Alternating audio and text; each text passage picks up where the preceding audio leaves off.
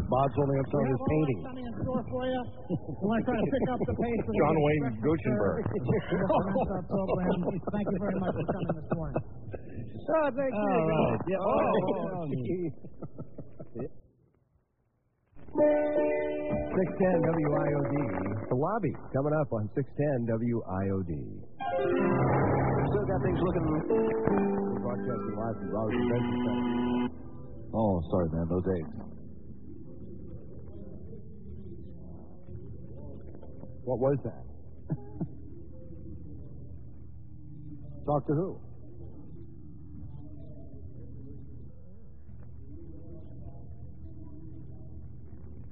Hello? Hello? Hey, just like the Three Stooges. You know, they've been doing a Hello? Hello? Hi, is this a caller? No, it's me, man. Oh, you, Steve. Is it Steve? Sure. Hi, Steve. What was that, Steve? Did we do something I wrong? had the DCS spotted up and Neil did something. It was Okay. Hi, Neil.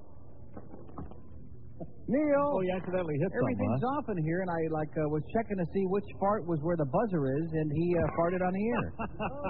Well, you want to have a little contest? You forget, we're the whole stadium full of these people.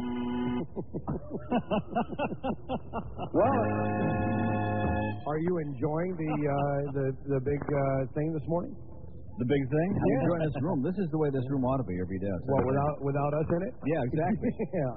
This room is just so comfortable now. It's beautiful. Yeah. You ought to see the frost on the window. I was going to say there's about 30 degrees in it. Yeah, it's great. Now, did you hear Mandich do that touching introduction of Bob Kuchenberg with the... Mandich was touching Bob Kuchenberg? Yeah, and they were singing in the background. He was talking about how Kuchenberg had metal spikes inserted into his eyes. And I'll tell you what I did hear. I heard you say something really provocative. I thought we'd have to dicker a long time more. Yeah, I figured that'd wind up somewhere on your show. Yeah. Well, and I did, too. Yeah, did you? So, nevertheless, have you been catching any of this? It's been quite emotional. As usual, yeah. Yeah, real emotional. Go into like an... Why don't you do it from a broom closet some morning, okay? Same effect. Exactly. Nobody knows you're there. Nobody knows who you are. Oh, they know we're here, and they're going to great lengths to avoid us, and I'm really upset about it. I'm not kidding. Shula, 50 feet away from us, could have walked over here. No, they had to take a microphone to him, and he hid from us. I couldn't see him. He couldn't hear me. Well, it makes you feel bad that they had all those unsold tickets to the breakfast, doesn't it?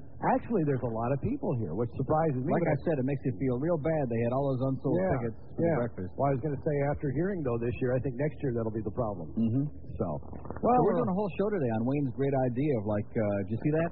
Yeah, great idea, the arena, like the shuttle. We're going to have a shuttle. First period of the hockey game you're going to watch up at Wayne's World. Right. Then they're going to shuttle your ass down to the arena and force their way through all the panhandlers. You get the second period down there. Right. Unfortunately, the 3,000 people that they don't have seats for in there, they're going to, like, stay in between and watch it on a big screen TV. Fan at Wayne's World. Yeah, I think that's a great idea. Yeah. Yeah. Well, what a genius. You were finished. I was saying this morning he should be the president of this company. Well, and you know what? Stupid people making billions of dollars, man. It's just tremendous. It's going around. What I think is the icing on the cake is Stoyanovich is going to be driving the shuttle. Yeah. So that'll be really cool, too. And, just stop by IHOP in between every period. Mark Fitzpatrick will take care of Wayne. Don't worry about that. As soon as he gets off the bus. We'll take care of his ass. Man, what is wrong with these people, man? Stoyanovich is drunk. He's beating up on pregnant women. Copycat jocks. Yeah, that's what it is. And I don't even think Wayne is here this morning. Isn't he? What? And you don't criticize a man. The poodle. Oh, here we go. If you've walked in those moccasins. I think all of us would need to look a little inside ourselves. Oh, let me take a look here. And find some forgiveness. Because he's one of the family. And I look down here and I see Nick Navarro and I curse the fates. If only Nick was still in office, none of this ever would have happened. Oh, gee. Nick's wearing moccasins. And looking inside of himself. But I'll tell you what I know about Pete Stoyanovich. There we go. Is we do this show called Sunday Night Sports Wrap. Yeah. And a couple of years ago, Pete missed a field goal to lose a football game, and he was booked to be a guest on our show. Reporters he was booked again yesterday. All around him. I just kind of peeked over the back, and I caught his eye, and he looked at me, and he said, 9 o'clock, I'll be there. And what that told me then and what his presence tells me now is here's a guy who's accountable for his actions. I think he deserves our support amongst this group of people who dearly love their Miami Dolphins. Ladies and gentlemen, Pete Stoyanovich. Whoa! Hello, Pete. Hello. Bottoms up. Anybody who'd eat at the IHOP. You'd have to be drunk. Thank God they weren't having pancakes here for breakfast this morning. Let's go for that.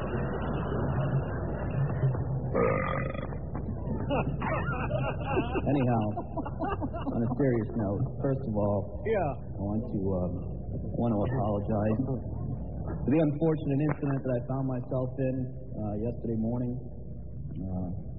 Certainly, I want to go on with my life, and I'm going to. And as soon as I can get the right people working for me, now that Nick's not in office anymore, he's putting a gun to his head. I'll certainly get this matter cleared and resolved and concentrate on the 1994 football season.